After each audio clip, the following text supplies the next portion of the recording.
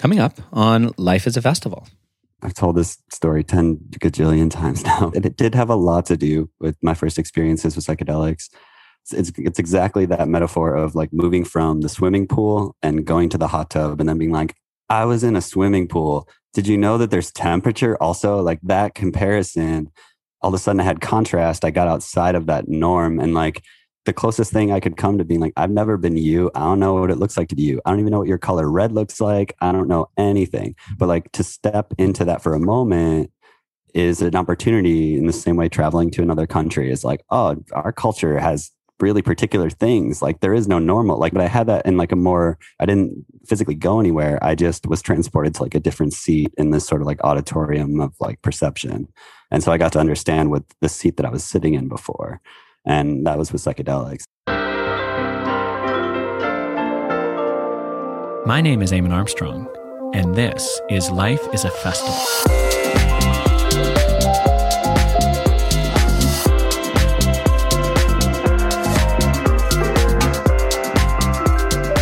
This podcast is a celebration of thinkers and leaders who live their lives with the open-hearted, experimental joy of a festival. Each week, we converse in complete openness, in an ongoing quest to find those boundaries in our being and melt them into lofty horizons. Life is a festival, only to the wise. Hello, my friends. Welcome back to Life is a Festival. I am your host, as always, Eamon Armstrong. And today on the show, I am so honored to introduce you to Aaron Orsini. Aaron is the co-founder of the Autistic Psychedelic Community, and he has been experimenting with psychedelics as a way of better understanding his autism for many years. On the program, we discuss autism as a neurological diagnosis and also as a cultural label. We talk about LSD and Aaron's experiences experimenting with socialization with the assistance of various doses of the psychedelic.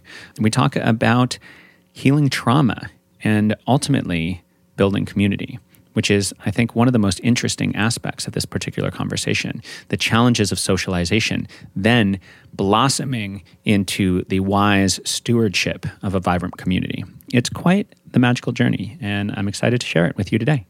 So, Aaron is the author of Autism on Acid, How LSD Helped Me Understand, Navigate, Alter, and Appreciate My Autistic Perceptions. He is also the editor of the just-released neurodiversity-minded anthology of psychedelic essays called Autistic Psychedelic, which we'll talk about on the show. He is the, as I've mentioned, co-founder of that community, which meets on Sundays to have conversations and offer mutual support to those neurodivergent individuals who are exploring the use of psychedelics. And now I offer you this rich and inspiring conversation with Aaron Orsini.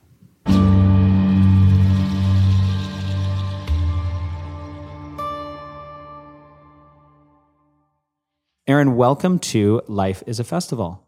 It's thrilling to have you on this show after already having the honor of interviewing you once for the Psychedelic Therapy podcast.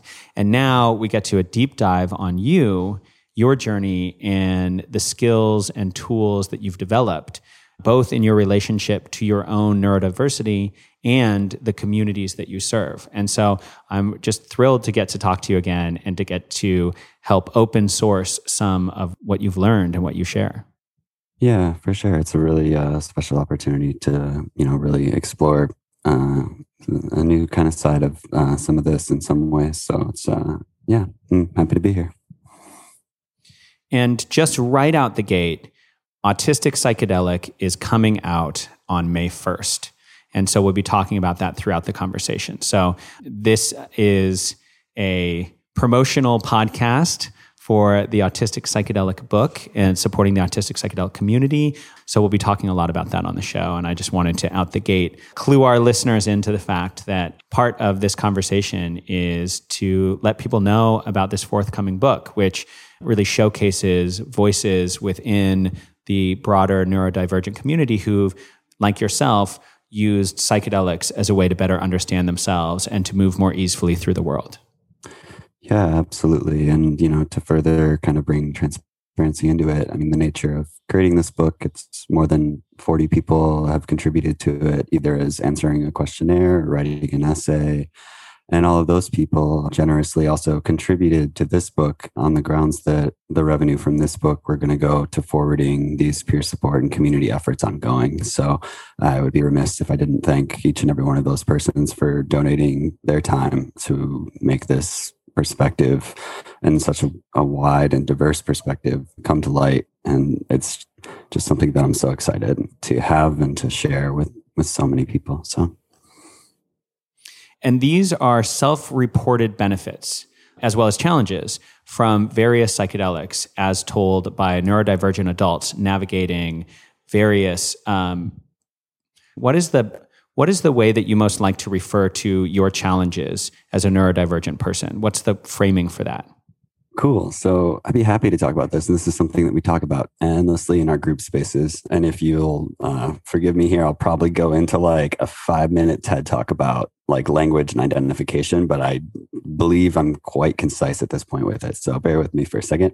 And I'll split it into 2 parts. The first is just kind of making a delineation between identification within neurodivergent spaces. And the first thing that's kind of critical to point out is one of the most mistermed kind of usages is that there's neurodiversity, which refers to like the biodiversity of brains, essentially, like the brains are different. So like no one person has neurodiversity in the same way that one person does not possess diversity as an individual.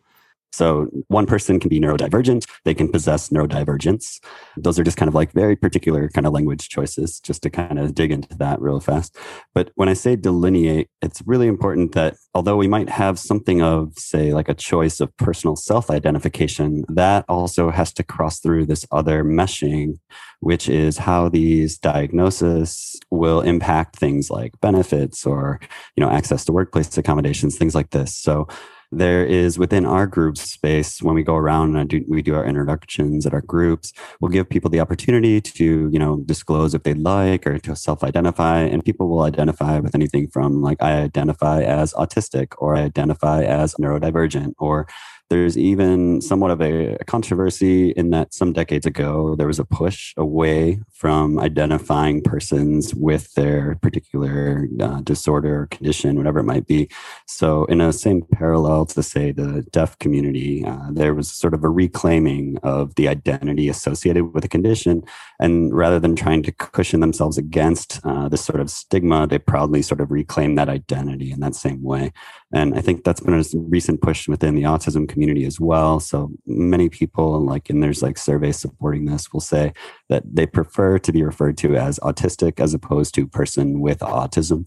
Again, I think that just has to do with how much a lot of these kind of what I like to refer to as like a personal variation in sensory processing really shapes someone's identity so strongly that people tend to feel that way. And that also parallels something that's really central and good to get out of the way right away, which is that the purpose of this group and this broader movement that I feel I'm a part of, which would be referred to as like the neurodiversity movement or perhaps the neurodiversity paradigm, also sees these kind of variations in processing or intelligence as, things that could be benefited to the broader culture at large. So in that same way, no one's trying to, cure autism or erase identity of an autistic person in that same regard. And all my experiences and all of these explorations we'll be talking about all throughout today were an effort to manage, those sensory variations and just being able to, in the same way, again, someone who might have a certain kind of impairment, say with hearing, to be able to modulate that in a certain context in order to create a more, easier navigation of a given circumstance. So that's the end of my 5 minutes TED talk. Yeah. Well, I appreciate that clarification out the gate. And I really invite you to, throughout our conversation, to educate me as to the proper way to talk about this sort of thing. Because not only is it kind and supportive to use the appropriate language, but it actually helps us evolve our deeper understanding and create a more inclusive society. So you'll be teaching us all along the way, and I very much welcome you teaching me. And from what you've just said, one thing that kind of pops to mind first is you talked about reclaiming a label associated with a disorder or that had initially been associated with a disorder. I'm curious, how do you identify now? And how has your identification evolved throughout your life? Yeah, absolutely. I mean, I'd say, for simplicity's sake, for the sake of kind of solidarity with what might be seen as like a marginal sort of neurotype group, I would immediately sort of say I readily identify as autistic, just simply.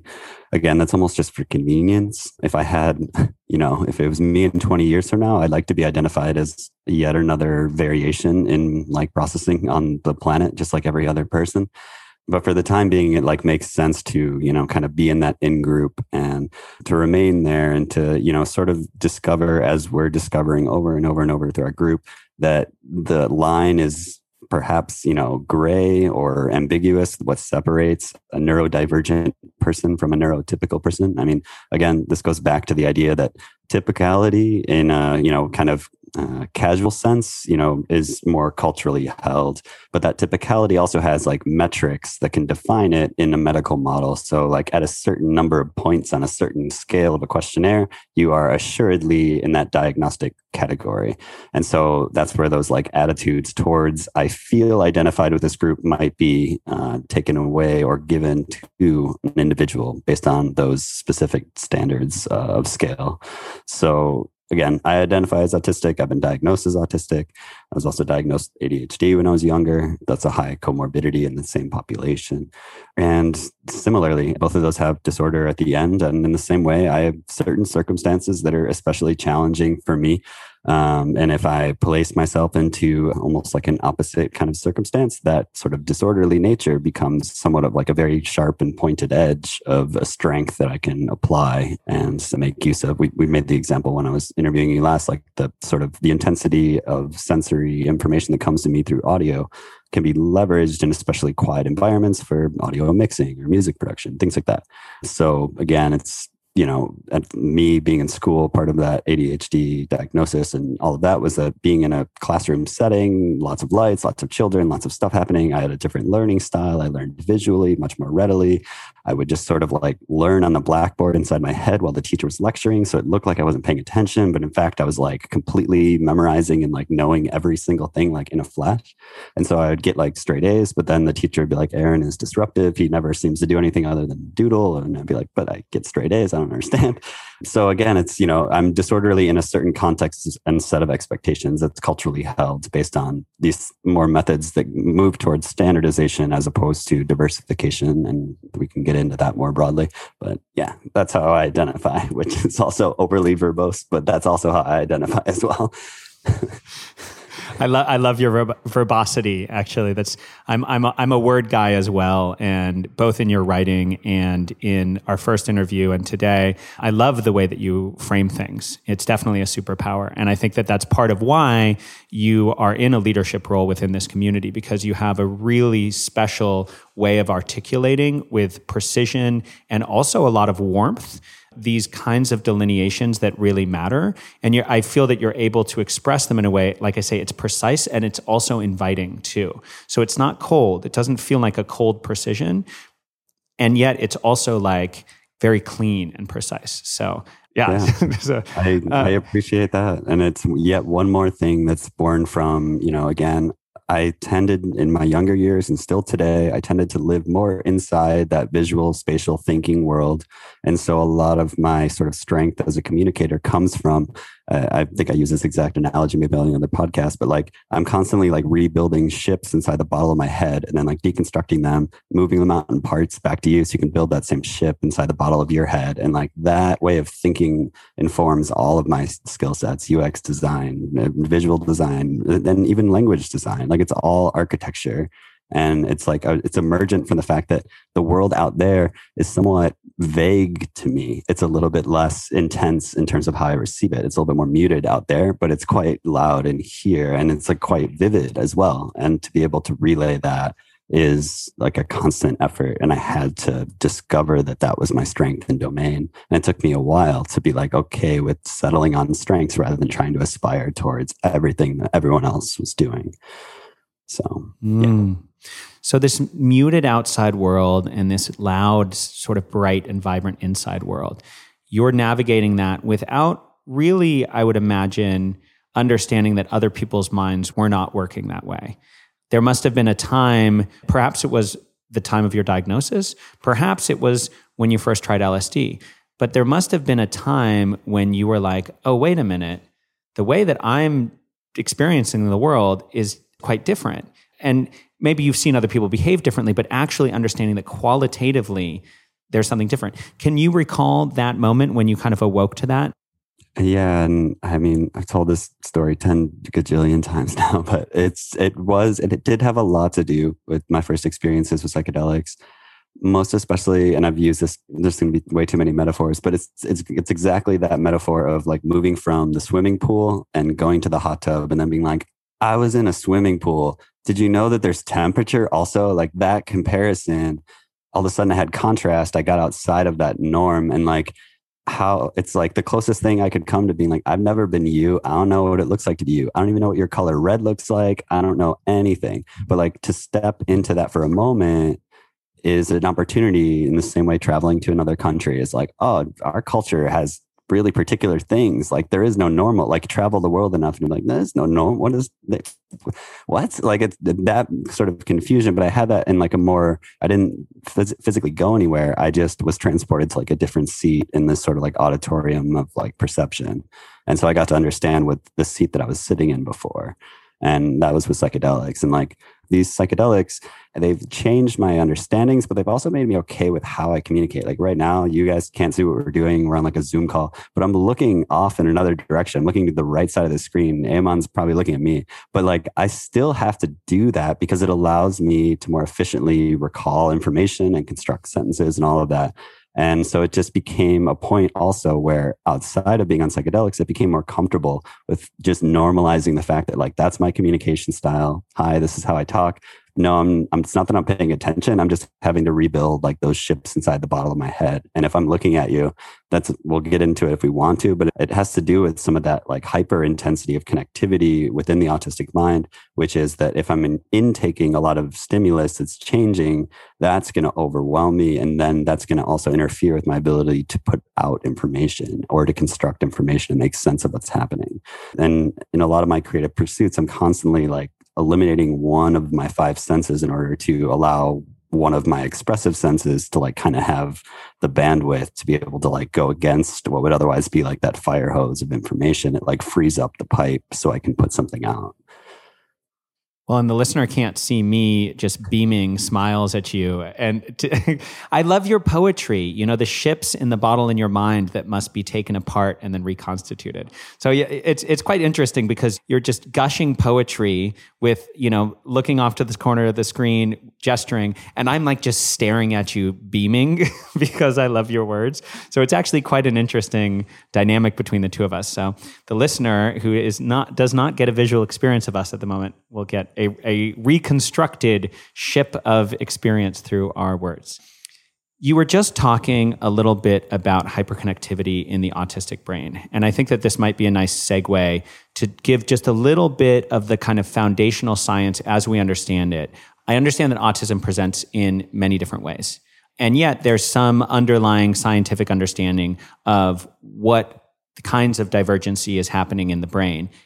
And that also helps us understand why psychedelics might be potent as what you've dubbed a neurological contact lens. So I think just briefly, if we can talk a little bit about the neurology of autism. Sure. And this is something that I tread on really lightly. I like to try to center the work with the Autistic Psychedelic Group as much as I can in terms of like community support and discovery of experiences, things like that. When I do have to speak to this, I am quite well aware that there are people that have studied this quite extensively. I do not have any sort of neuroscience degree. I refer over often to a definition, and with your permission, I'd like to just read just the first paragraph of that definition that I lean on quite often. Yeah, that's great. So this is coming from an autistic PhD scholar, Dr. Nick Walker, and he set out to create a sort of updated definition that was sort of less pathologizing. And pardon me, I actually misgendered Dr. Walker. Dr. Walker goes by she. And in this definition, I'd like to read here. It states, autism is a genetically based human neurological variant, the complex set of interrelated characteristics that distinguish autistic neurology from non-autistic neurology is not yet fully understood, but current evidence indicates that the central distinction is that autistic brains are characterized by particularly high levels of synaptic connectivity and responsiveness. This tends to make the autistic individual's subjective experience more intense and chaotic than that of non-autistic individuals. On both the sensory, motor, and cognitive levels, the autistic mind tends to register more information, and the impact of each bit of information tends to be both stronger and less predictable. And I can leave a link for the show note or something if people want to go deeper on that. But she created that definition in order to have a sort of concise, sort of paragraph level bit of information and for people to broadly distribute. And it's translated into a number of languages. And I can send you the show link note for that later. So I want to spend a little more time on your experience of your autism growing up.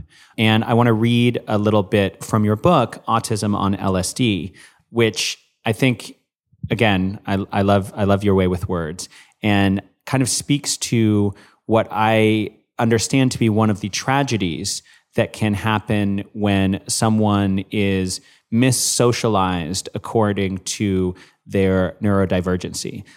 We have a one-size-fits-all socialization model, which sucks. It's basically like the education system, and it creates a lot of trauma and harm. And many of us go through our lives trying to find community and connection and to socialize in ways that we can really be ourselves and really express ourselves. And this is common for so many people. And I think for people of various different kinds of neurodivergence, this can be a particularly challenging landscape to navigate.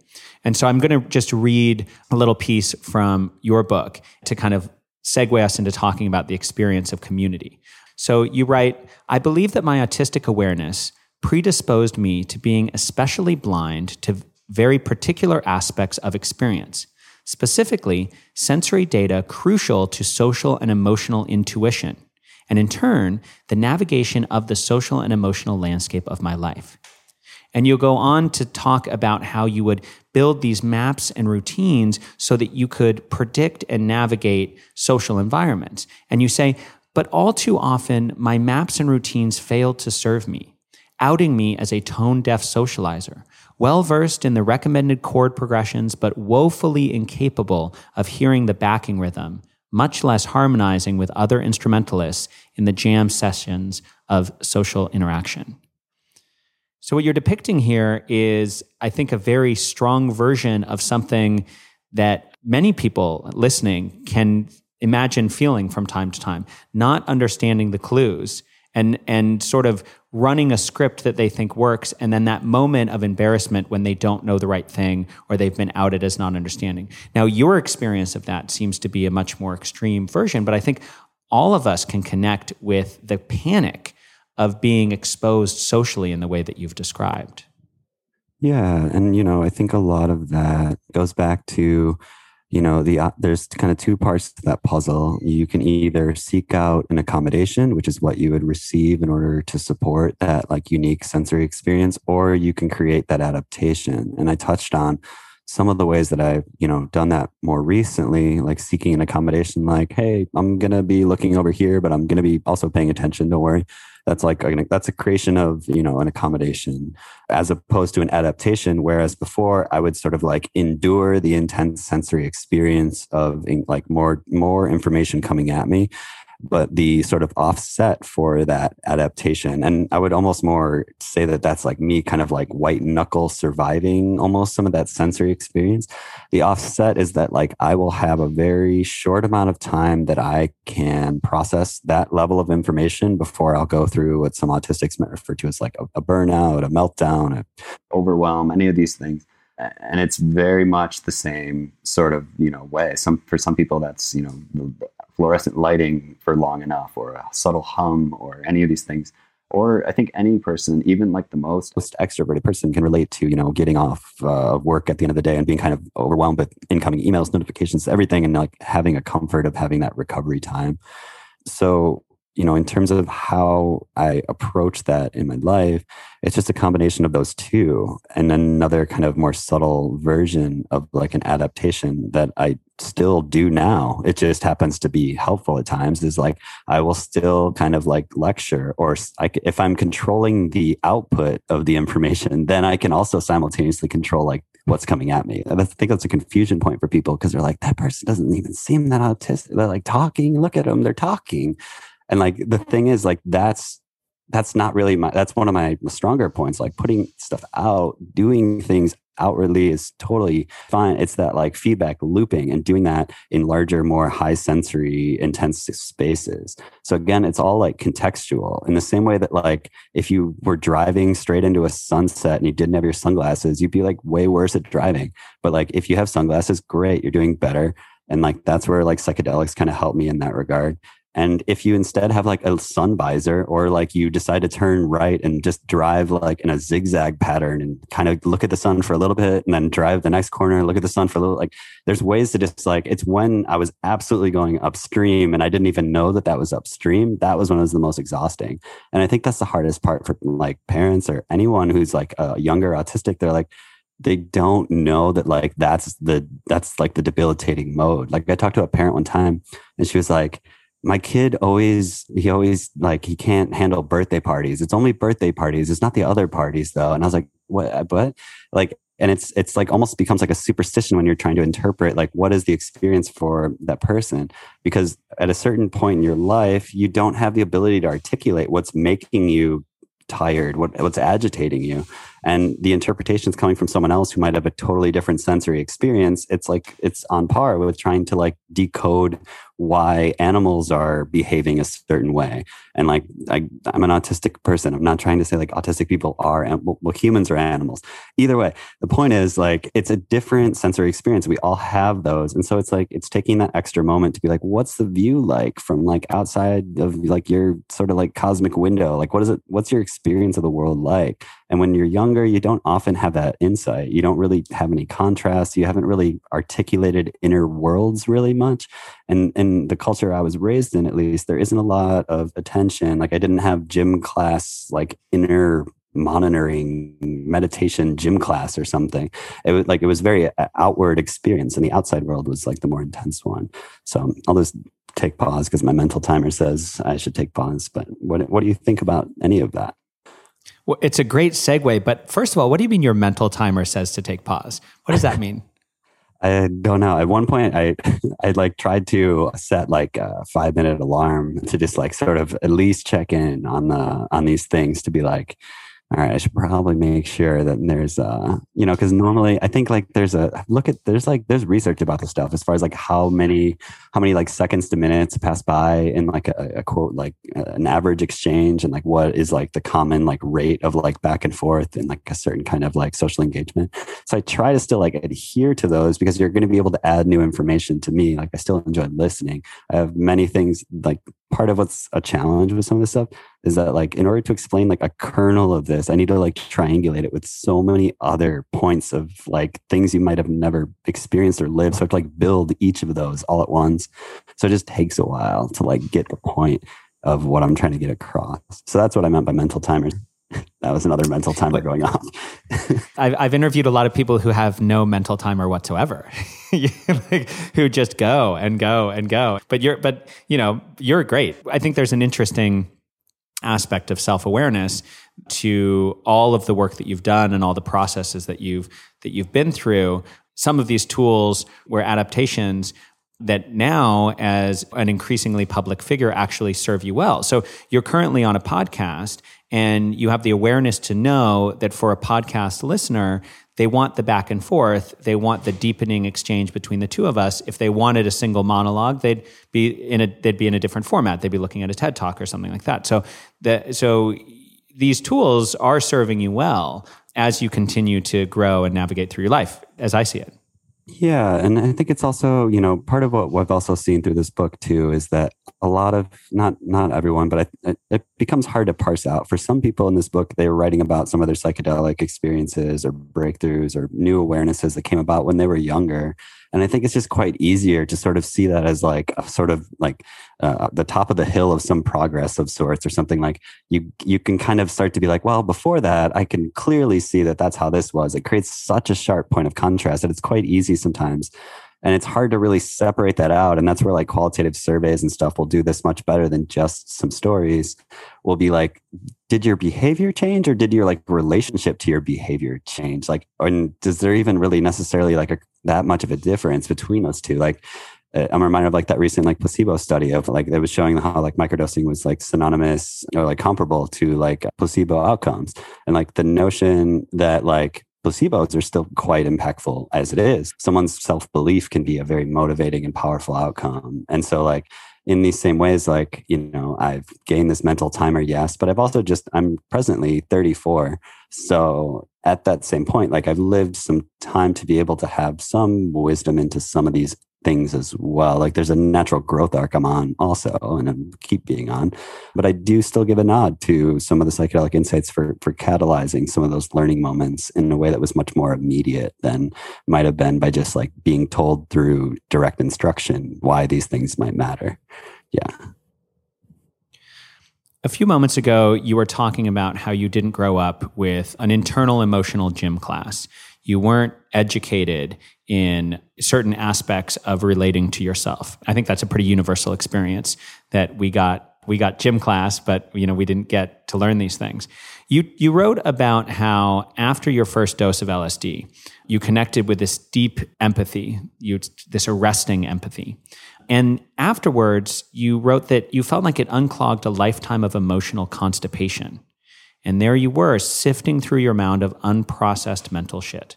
And this was part of your book that was really, really interesting to me because, and I think so common with lots of people's experience with psychedelics, is that you kind of make your way through life.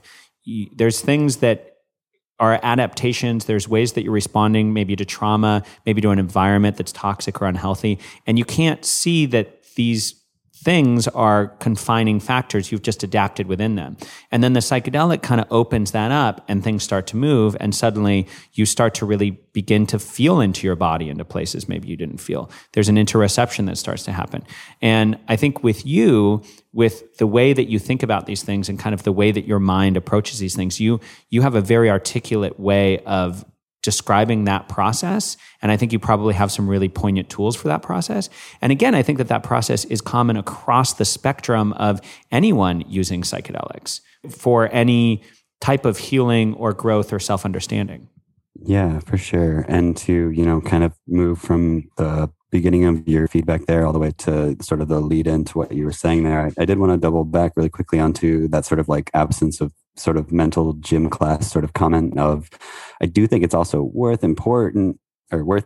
pointing out rather that wasn't maybe present in my school system. I think maybe there was like some suspicion that borders on like almost like a religious structure or something if you're doing meditation. I think that mindset has changed. Like general mindfulness, I think it's been integrated into like education programs more broadly over time. And I did have the incredible benefit of still having that within my family structure. Like my sort of like the family crust, if we had one, would sort of just be like my parents always instilled in us that like as long as we were like happy and healthy and self-sustaining in whatever ways we needed to be, like that was like sort of the guiding sort of like trio of like where we were moving towards. The problem in my instance was that like I had been taught happiness through essentially like pop cultural influences, I think like a lot of people, and chasing those versions of happiness wasn't eliciting what I've now come to know to be like more internal, like visceral, like states of elation. And so I was like chasing the markers of happiness, like the presentation of happiness, but I wasn't engaging in the happiness that comes almost from like the cease of the pursuit of it, of like the letting in of the joy that's like present. And that I think again is a very almost like unavoidable lesson in certain kinds of body practices, psychedelic practices, things like that. And so when it came to kind of going through that sort of like, man, what haven't I dealt with? It was like a ton of stuff. And I've been talking about this too much, but I'd also had some engagements with utilizing like MDMA to process some things. And I remember very distinctly during one session, I had this moment where I relived like a younger point in my life. And like a lot of autistics, I was sort of like bullied in certain ways or things like this because I just generally didn't know what was happening. And I was just like, I don't know what's really going on. And I don't know. It was just like, it was easy to run circles around me. But either way, like through no real direct kind of like provocation, I got to this point in this MDMA session where I just like was recalling back to like early life memories. And I went back to this point of being at the other opposite end of like receiving like some sort of like physical like violence towards me. And during that time, I like almost, there's a term called like metacognition in sort of psychedelic circles, the idea of sort of like looking at how you're looking at how you're experiencing what you're experiencing. And I had this sort of like intuitive sense as I relived that sort of experience that I had like sort of leapt into almost like a side door of my mind. And that was like the place where like the hurt couldn't reach me or something. And don't worry, everyone out there, like I'm fine. I wasn't like, everything's fine. This is not like, to me, I don't perceive this to be like some like abuse or something like this. It was just like kids being kids and everything kind of happening when I was younger. But I distinctly remember going through that moment and being like, I need to not experience what I'm experiencing. And I remember like in my mind, I basically like went to that mental like trap door in my mind, closed that door. And I feel like that state of general disassociation like persisted for a long time up until some of these kind of psychedelic experiences were kind of like, you can walk out of that door. It's cool. And like with that came the allowance of any different kind of experience that might come through too. So there's like all that kind of laundry that piled up outside the door was just waiting there for me. All those like other feelings, pains, all those other things, because there was like, I had closed that feedback loop. I had like, like just kind of a classic kind of trauma response. And we can go kind of deeper on it, but like a thing that I'm starting to perceive after listening to some hundreds of people with autism and things is that because of these sensitivities, we might just have a lower threshold for how we enter into what resembles like a sort of trauma-like state. I think like, obviously we know things like, people coming back from war, that's obvious trauma. Like these are very serious things, like very high level. I have these experiences where like at lower kind of, like I wasn't in a war, but like the exposure to simple like kind of bullying or the exposure to like high intensity sensory settings, things like that, it becomes, there's like I maybe have like a certain kind of proneness to having more of like a response in that regard. And it's just been I've seen that patterning in so many other autistics. And again, they're also coming to me on the other side of some psychedelic healings. So the odds are there's some bias there. That's why I seem to be meeting more autistics with trauma and things like this.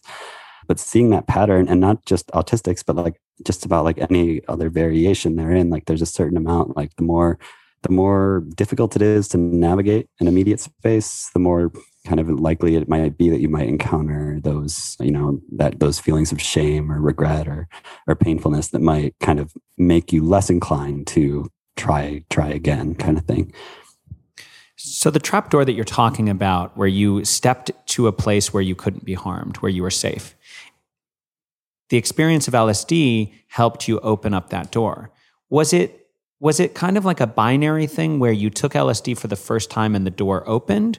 Or was it something where like over the course of your different experiments with microdosing over time as you explored using this substance to explore your consciousness, was it that what had been behind the door sort of gradually seeped out and allowed you to begin to process it? Or was it a sort of all at once overwhelming kind of experience?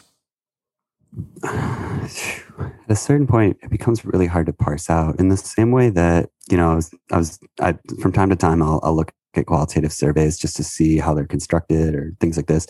And I took one the other day and it was asking me like, pick the most important psychedelic experience of your life and like talk about that. And like, obviously it's like, oh, it must be that first one or whatever. But like, I think that for the time being, there's like a scarcity of these experiences as far as access goes and things like this. Someone who can't travel quite so often might have that one special vacation or different things. And I just happen to have a good deal of experiences with psychedelics of varying ranges over the years.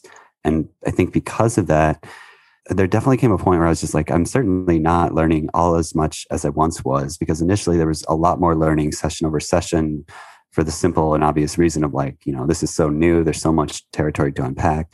That became less and less over time. But nonetheless, like, there's still a utility in kind of checking back in every so often I think it's like our minds have this way of, and I think it's also like fit for our, well-being, have this way of, building up some of these conditioning maps, because it's like, if you do A, then B, then C, that gets D. Good job.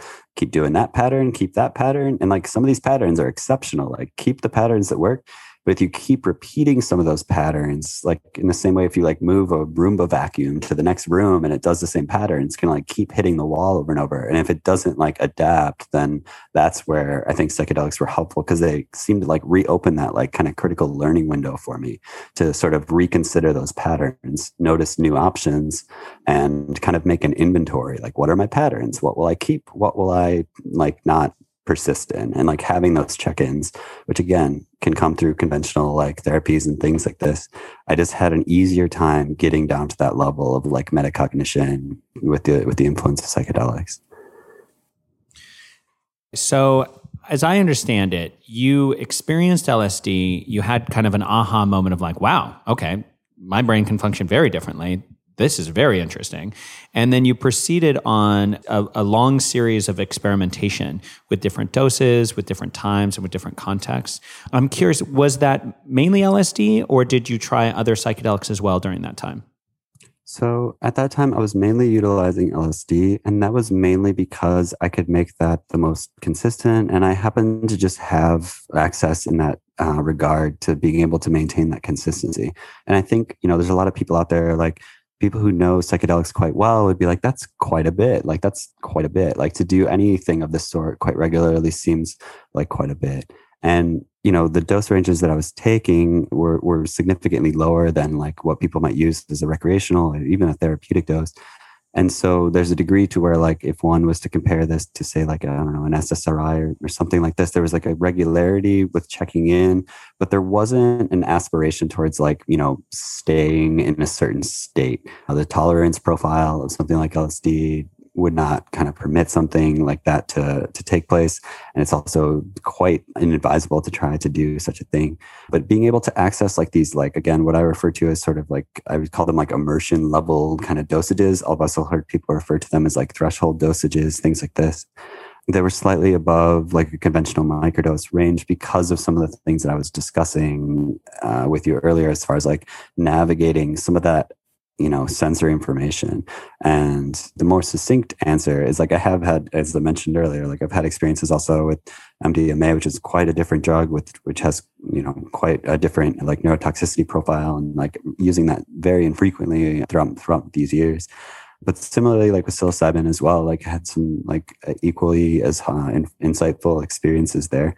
I tended towards LSD for just circumstance, really. And I think that, there's so much more to come still yet, as far as being able to assess the pros and cons of any of these things, and like so much more to be learned. So yeah, that's my long-winded kind of answer in regards to some of that. Have you ever done ayahuasca? I have not. And I think that goes back to, again, just points of access. I had not traveled to anywhere where there were points for like legal access in that regard. And I would be curious to explore that. It's also quite different in the sense that a lot of my learning was taking place in less of like an internal or, say, like, quote, like visionary state. A lot of it was more so engaged with the rational material plane or something, like the world out there. And so I think in that same regard, it would be something that would be quite insightful, but it's just something I just never had engaged with previously. A lot of what you were doing was you were taking small doses of LSD and then putting yourself in social situations that otherwise would have been overwhelming. And so in this way, you were very much behaving like a psychonaut, like truly self-experimenting with this medicine. Do you have any funny stories? do you have any I know you talk a lot about this. So is there anyone where you're like, well, the one time that, am I barking up the wrong tree on that one? I mean, well, there's certainly there were times in which, especially in the early days, I think it's like, if the other day there was an interview that they started off with, they read a portion of Albert Hoffman's book, LSD, My Problem Child. And his first experience, he took, I think, 250 micrograms or something in his first experience. And he was literally the first human being to ever undergo that experience. So he had no concept of what was going to happen, or no preparation, no anything.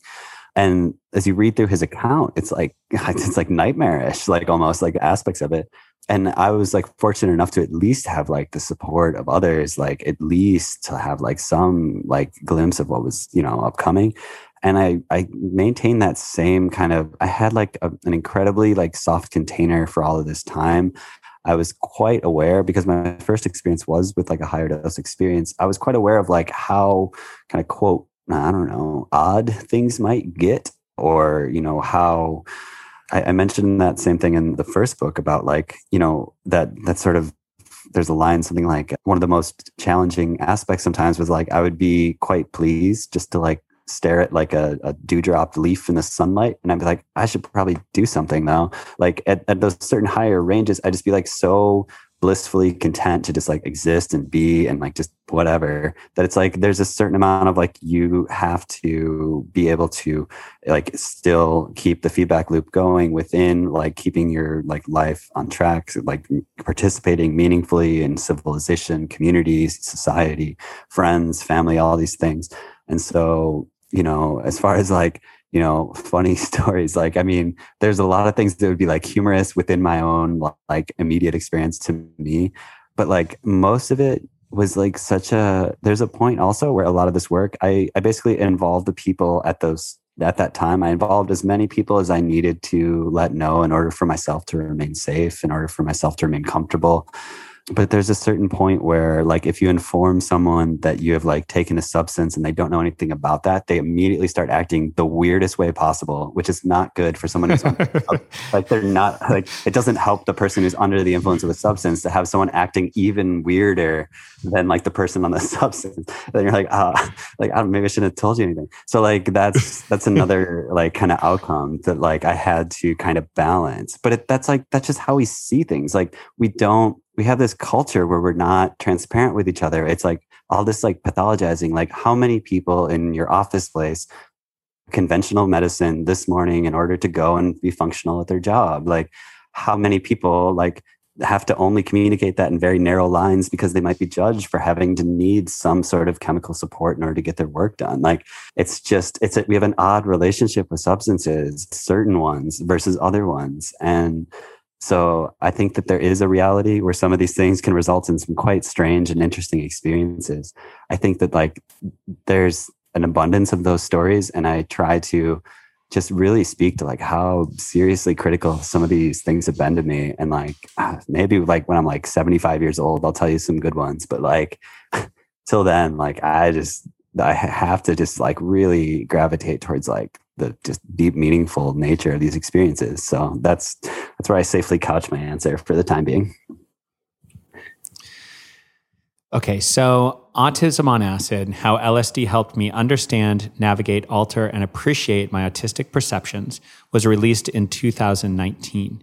And you end this book kind of musing on the idea of LSD being not in any way a cure of ASD, because you had been explicitly learning, I think, in your journey that there were so many benefits of the way that your neurodiverse mind approaches the world, but that it had helped you understand and in a way kind of toggle between certain views of the world.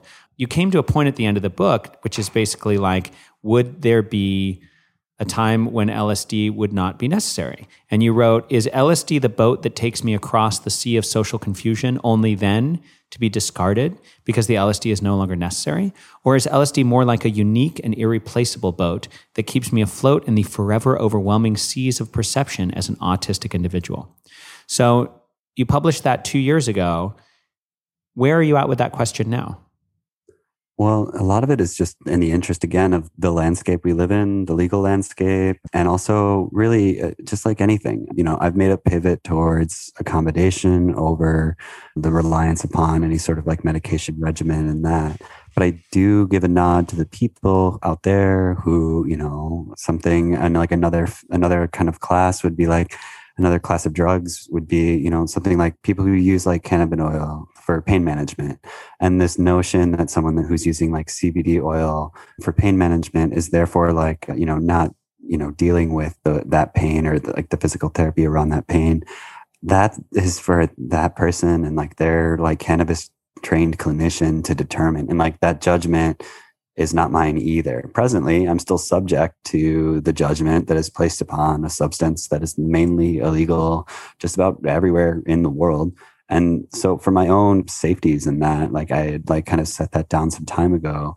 And part of why I put that chapter in at the end of the book, because I was like a late addition to the book, was because I started to get messages from people who are like aspiring to, it goes back to the very beginning of our conversation of like aspiring to like almost lose their identity, like so much wanting to experience the world through such a radically different lens that they might be losing some part of their identity. And it's so complicated that when we use just the label level of it, we're going to make a bunch of people upset because it's just, that's how words are. And that's how especially autism is, because you know, I sat down and I tried to like write and rewrite answers to these questions. I read Dr. Walker's response earlier because his answer leaves off with like, it's not fully known. It presents in a variety of ways. It's perhaps rooted in this, but to say like, it's easier to at least be like, this is a potential root than this is like the fruit of that, by which I would say whatever I might stereotype as my own behaviors are not going to be cross applicable. So in terms of relying or not relying upon these drugs, I think that in an amazing new world that we're quickly moving towards, if there was access, most especially even just for ADHD and that, like there's an especially wonderful ability to engage meaningfully in tasks and remain on like focused on tasks and like also have that simultaneous interoception to be like, how do I feel about this task? Also, like, how hungry am I? How tired am I? Like, all of those interoceptive cues become stronger under these lower doses of psychedelics. And so, like, if I lived in a world where that was accessible, of course, like, I might consider that. But there's also been like longitudinal studies on people that just do like months and months of mindfulness training, or who live a lifestyle in which they're engaging their body and their work more than they're sitting at a computer. And those same changes come about. So we're always making compromises. And like, you know, if I live 60 hours a week on a computer and I can't be moving about as much, like some of these things can be a supplemental to kickstart some of that like somatic work that might not happen. But might I be better maybe just kind of developing a structure or a lifestyle wherein those hours of work are spaced out with movement, with more things like this. So it's always that balance.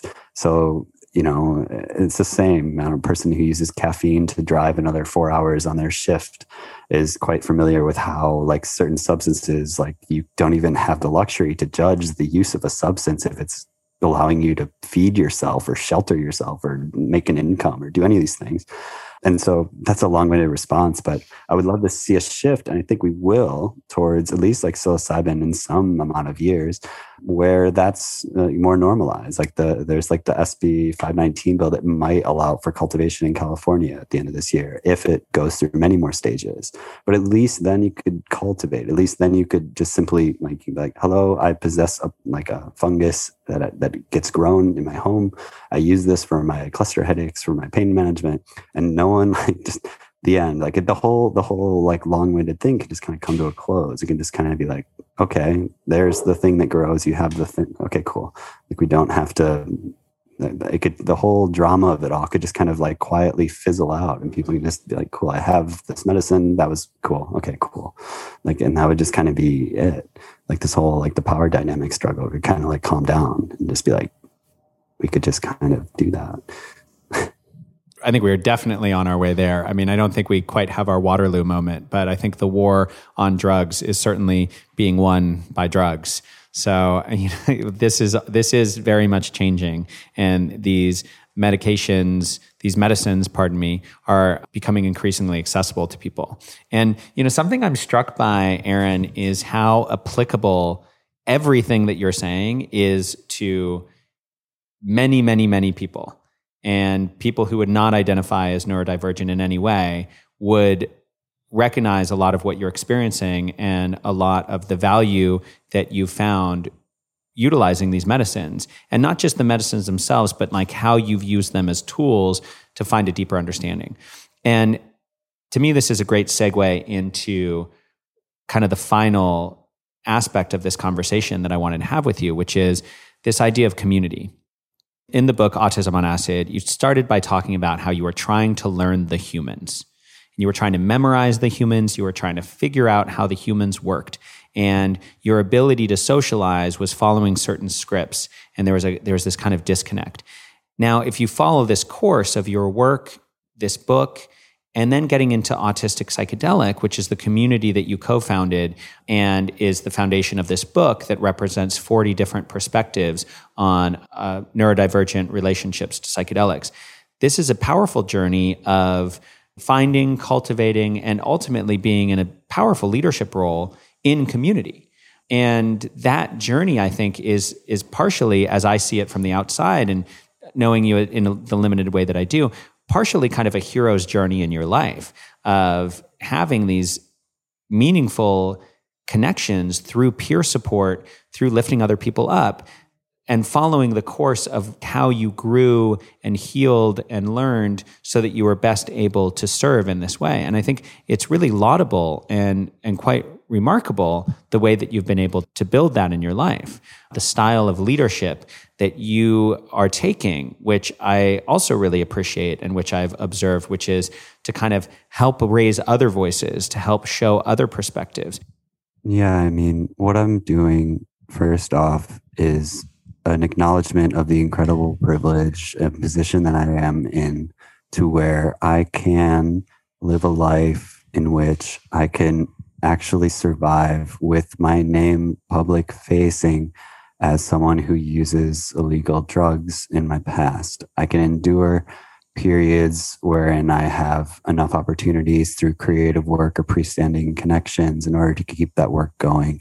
I have a community of people who I can also lean upon if I go through some future period. I have a shifting culture that might take a new interest in some of these things. I have a family that I was able to talk to over the last couple of years about this quite openly. And that's not everyone's hand that they're dealt at all. Nowhere close at all, like ever at all. So many people come to our group and we're the first place where people can even talk about being autistic and feel okay, let alone anything that has to do with utilizing these drugs that are just misunderstood. And so every time you say leadership, I almost like flinch because I'm like, no, man, like it isn't. I mean, like, I'm not the first person that went through this. Like, read this book. There's people 75 years old writing about doing this stuff decades ago. Like, there's people generations ago that were doing this stuff in every other culture before us that we owe so much more to first off. I know that like there's a positioning where it's like, hi, I'm like a co-organizer and I work in tandem with another person and I put in a lot of time. I put in a lot of time to make this thing look through this like filter of like, look, here's our very professional looking thing. Like I happen to used to work in kind of like marketing world stuff. For some reason, we trust things that look like brands more than like anything else or something. It's like, oh, that's a brand like that. Like, I don't know. There's like a psychology to that. And I put my energy into that because that's like the offering I have. Like here, I packaged this book. I wrote this thing here and I tried my best to push this through the filter of like making this as like broadly resonant as I could.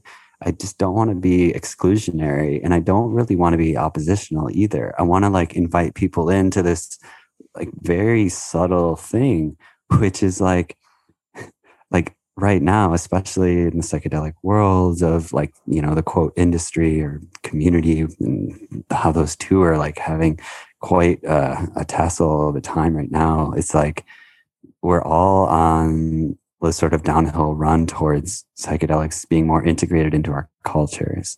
And if that's the case, we also have to understand the ways in which there can be, you know, points of like harmony in that dance. Like part of what we do in our group is we also have people who are like from like the medical world and the mental health world talking to people, because right now a lot of the people who have the most extensive experience in a lot of these things are people who perhaps didn't pursue those fields, or the more likely also overlapping truth in some regard is that a lot of people in those fields of study cannot disclose their own usages in those fields of study. So that meaningful cross dialogue also isn't happening. So like more than anything, we just like open a room space and we give people the chance to talk. And we like when we have our meetings, some meetings we go almost the whole meeting just allowing everyone to introduce themselves. And by the time that happens, everyone pretty much like gets whatever out of it, that they were like just listening to a bunch of people just tell a little bit about themselves, their lives, their experiences with these things. They emerge with this sense of just being like, okay, because when I went through this, I didn't have a space like that until I went to like my first kind of psychedelic society kind of meeting. And I was like, hey, when I arrived then, I was like, I have something weird to talk about, or I'm going to tell you about this. And like just having someone who's like, that's not weird, tell me about it. Oh yeah, that's kind of like that thing that guy said the other day. And like, as soon as you hear that, then you're like, oh, all right. Like, well then what do you think? And then like, you can start to process something rather than just like ruminating on it. And so that's all we're really doing is just listening. Like it's remarkable what you can do when you just accept what someone's telling you. Like it's incredible what you can do. It doesn't mean you have to like completely take it as like 100% fact. Like I'm going to base my whole reality on this. But if you allow that space to be formed, like you can learn, like, and other people can learn just because you've allowed someone else to teach. And like, that's all we do. I barely really even talk that much during the meeting spaces. I just kind of like call on people and invite them in. So that's my TED talk there, which I realize it's ironic to lecture about listening, but it's my lecture about listening. Aaron, I respect that the word leadership might make you flinch, but everything you've just described is excellent leadership. And it's not the kind of leadership where you are at the front and everyone look at me because I'm the one who knows, everybody follow me. That's not what it is at all. It's about leading by example. It's about being someone who can inspire others.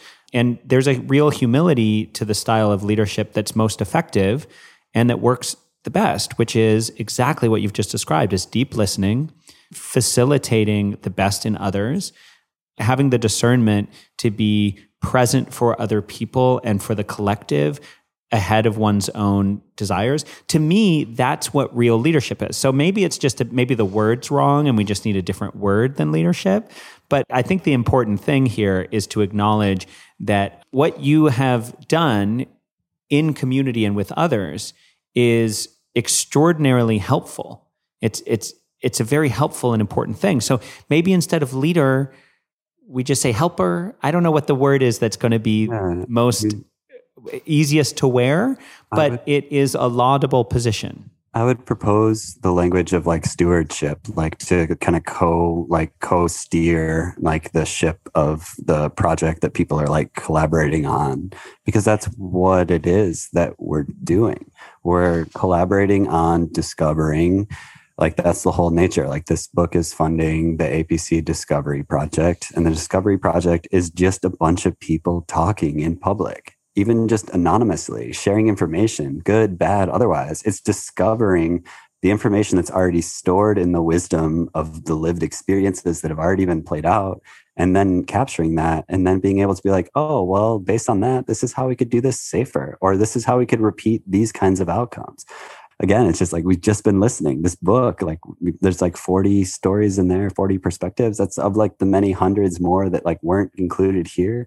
And all of that is just like, that's just the people that discovered this one little thing. And even just being in this conversation, I only have relevance for like, because it's just like, I'm in like this little weird window of time. Like you and I even meeting is because of just this like sort of like uniqueness for a moment. And ideally I just become like fastly irrelevant in a sea of other people that are like, yeah, me too. That's exactly, yeah, well, okay, that's not special anymore. Like, cool, move on. Like I would love to be like overwhelmed by like a sea of people who are like, yes, okay, yeah. And it's just a matter of like, it's easy for me to like encourage people to be like, yes, let's have more open discussions about these things, but there's still very real penalties for these things, legal or otherwise, like people who are parents who cannot afford to like lose custody because they've disclosed cannabis use in a legal cannabis use state, or like, you know, like there's all these still like artifacts of the old kind of structure that prevent this dialogue from coming forth meaningfully. And so like, I can't even believe we're having some of these discussions sometimes like over Zoom. We might as well be like in a public park on a loudspeaker. But that's the degree to which like I take this very seriously in terms of like, this is a worthwhile exchange of energy.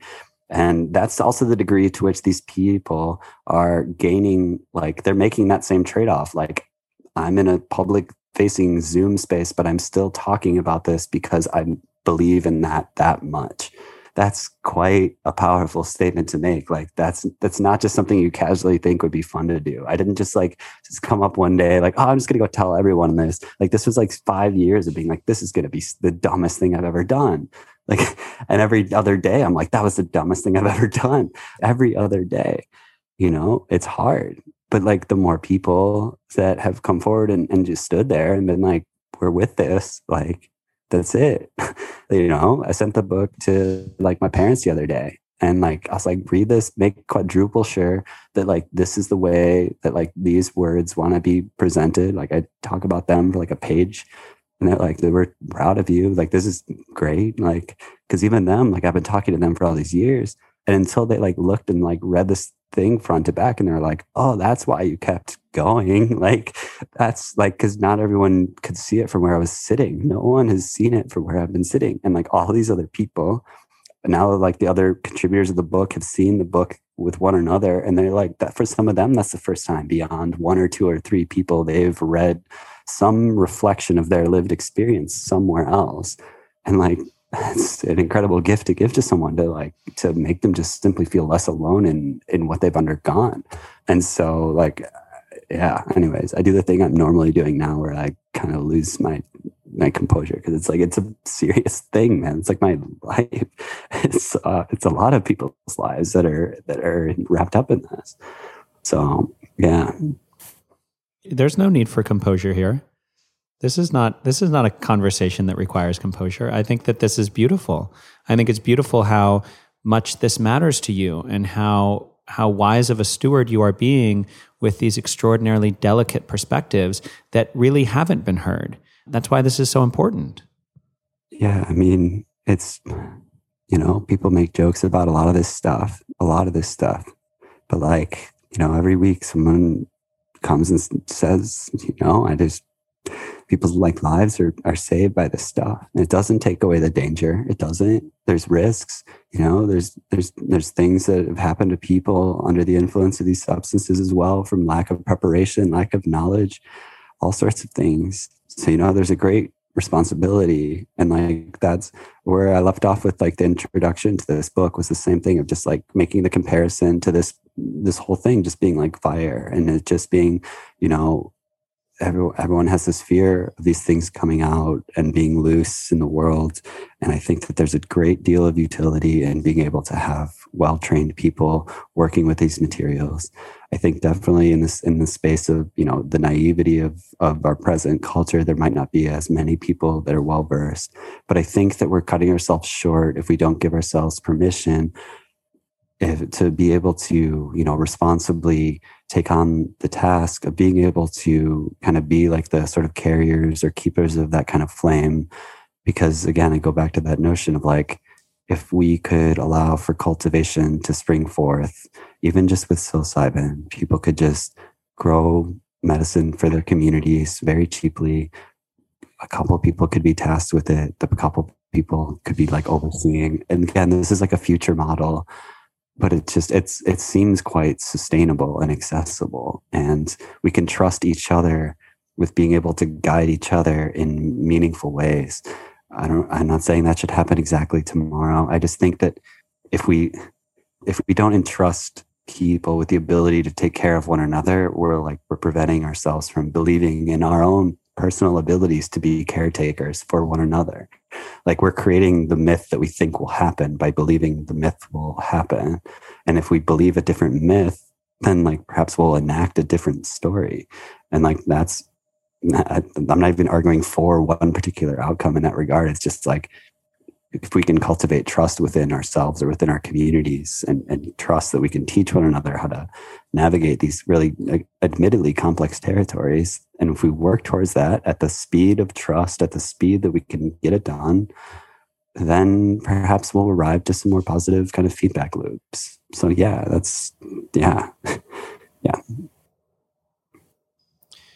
Aaron, that makes me think about chapter 5 from Autism on Acid, the chapter about acceptance, where you write, because as a result of my early LSD explorations, I likewise became my own best friend, after a long period of self-rejection.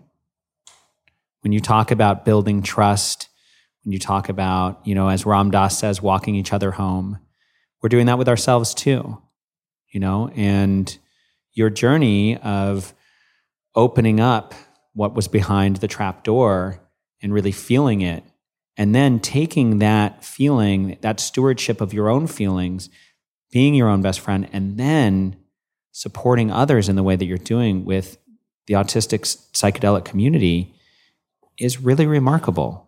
And it's really, really important. Yeah.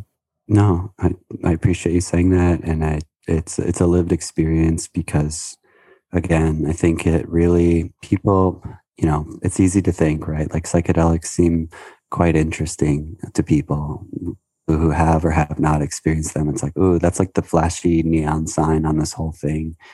But like when people come through, the reason, like, we can't just sit around just talking about like psychedelics all day, and we basically rarely do.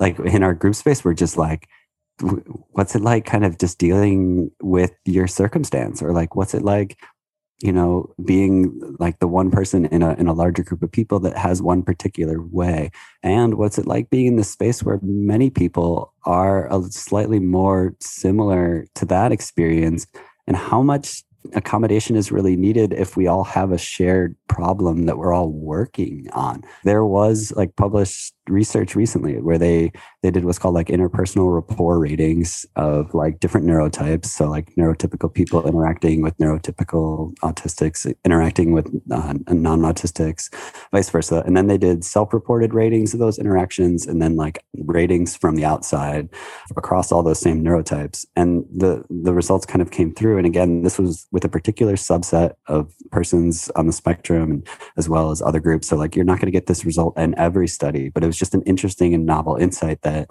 there was just like a same highly rated rapport between autistic people and observed by other non-autistic people, between autistic people, and in the same direction of like neurotypical interacting. And so like, if we develop these certain adaptations and that like our sensory experience informs a certain kind of like language of navigating the world, if we're all speaking a relatively similar language, it's going to make sense that there's going to be a more immediate rapport. So I think like a further progression of this thing would be to like rethink like every kid that grew up with like an individualized education program. What if that kid was growing up with like going to like a neurodivergence academy? Like what if that was like the place to go to like cultivate the skillful and like sharpest edges of these things? Like what if we normalized that rather than like whatever other messaging is going out right now? Like what if it's just like, congratulations, you just discovered your strength at a young point in your life. Like rather than like, oh, you can't do this, let's try to make sure you can do this eventually. Like why not just go straight to like what can be done really well repeatedly? But that's a shift away from standardization and homogenization and towards diversification. And that's what I would kind of keep pushing towards. And that's what we kind of cultivate in our group space. It's just like, we just like literally like we start the meetings with, there aren't necessarily like rules or just like agreements, but it's like, if you need to move around while you're talking, awesome. You need to turn your camera off while you're talking, totally fine. If you want to type the whole time, that's totally fine. If you want to like just listen the whole time, totally fine. Like whatever like accommodation is needed is there. And we just provide it for each other because a lot of us spent time in a lived experience where accommodations weren't always easy to receive. So yeah, that's the end of my soapbox thing. And my mental timer, and also like my heart timer, is like, I'm tired. So yeah. Well, I respect both your mental and your heart timer. And I think we are kind of coming to the close of our conversation today. One little thing about what you just said, though, that I want to reference here is just before we got on the call, you were talking about how you were just remarking about how many of your ambitions had come to fruition and how grateful you were, that you'd really put your mind to some things that you wanted to see in the world. And with your first book and now this collection with the autistic psychedelic community, with your work, a lot of things have happened. And just when you were talking about that neurodivergent academy, I had this kind of like Charles Xavier X-Men vision of you, like maybe there's somewhere along the horizon, the construction of an actual space like that for young people that might be part of your path. I mean, it's happened in really small spaces, and generally the access is an incredibly expensive access point for those kinds of spaces. But again, it's like if the most recent CDC numbers were something around like 1 in 45 persons in the US were autistic, like why, if 1 in every classroom and a half is growing up as the outlier, why not just take 1 in every 45 classrooms and make those classrooms like synergized, like that just makes sense to me anyway. Like you can still cross-pollinate those intelligence types as well. But like, it just seems to be like a possible thing to look further into. And I acknowledge my own blind spot of not being aware of many probable examples of exactly what we're talking about being out there. And if someone out there is already running something like this, like get in touch with me or anyone. Like I'd love to learn more. I've come across a couple examples, but I could always learn more about what's out there. Well, and to land this beautiful spaceship of our conversation today, let's talk about getting in touch with you, Aaron. Autistic Psychedelic comes out on May 1st. We'll have a link to that in the show notes, but you can get to that at www.autisticpsychedelic.com. So that's one touch point into this world that we're describing. Aaron, if you can share with us, how can people who want to connect to these weekly Sunday meetings that you've been doing, how can people connect to you personally? I know that you're getting a lot of direct messages to the point that you've had to turn it off a little bit. So maybe there's a specific funnel to connect with you. But for those who've been inspired by our conversation, how can they connect with you and connect more with your work? The top easiest way is just come through one of those Sunday meetings. They happen every Sunday for the time being at 11 a.m. Pacific. So that's like 7 o'clock London time, 2 o'clock like New York time. So it's like pretty much anyone from like California to Eastern Europe could stop through there. At the very least, we'll try to make space to at least like address your question during the course of like the meeting space, whether that's through typing or whatever it is. But that's kind of like, almost like open office hours or something for me and my co-facilitator. But it's also like, if I can't answer your question, there's like a whole lot of other people there that probably can. And like, I'm not, again, like the smartest person in that room is the whole room working together, because like anything that I've said today is just knowledge that other people gave me. Like, this isn't like, man, like I didn't like, it's just all other people. Like I am a walking like dust ball of knowledge from other people just throwing it at me. And so like, this isn't like, I'm not like the expert on this stuff. It's like, I thank every single person who ever told me any random fact or thing, any person that I quoted today, like Dr. Walker's work, like any of these people, they have shaped any of these knowledge points. And so like, don't worry also about reaching out to me. Like you want to start your own thing, make your own neurodivergent space. You'll also learn from other neurodivergent people. It's like, it's a natural principle of like community building. Like want to learn how to build community online. We gave a presentation on that last week, and we have like a slide deck. I can show you how we architected it, like using basically free tools. You can just start running your own meetings and like find other people, like anyone from anything. I said it in the last interview I was on. It's like, if you're trying to work through any struggle, the internet allows you to find others going through that same struggle and build meaningful community and momentum towards whatever outcomes you're trying to build. And I've lived that experience. I've written open letters to the world, and the world wrote me back with enthusiasm every time. And that's how this book came to be. And like now it's just like exponential. It just goes from here. Well, Aaron, I know how busy you are right now and how full your life is. And I'm so grateful for you giving me and the listeners of Life is a Festival all of your insights today, and showing up and the enormous emotional and mental outpouring over the past hour and a half during our conversation. I'm personally very grateful, and I know the people listening are too. So thanks so much for coming on the show. It's been a pleasure to talk to you again. I appreciate it so much. And I hope that, I don't even hope, but I just thank you. I thank you, man. I thank you.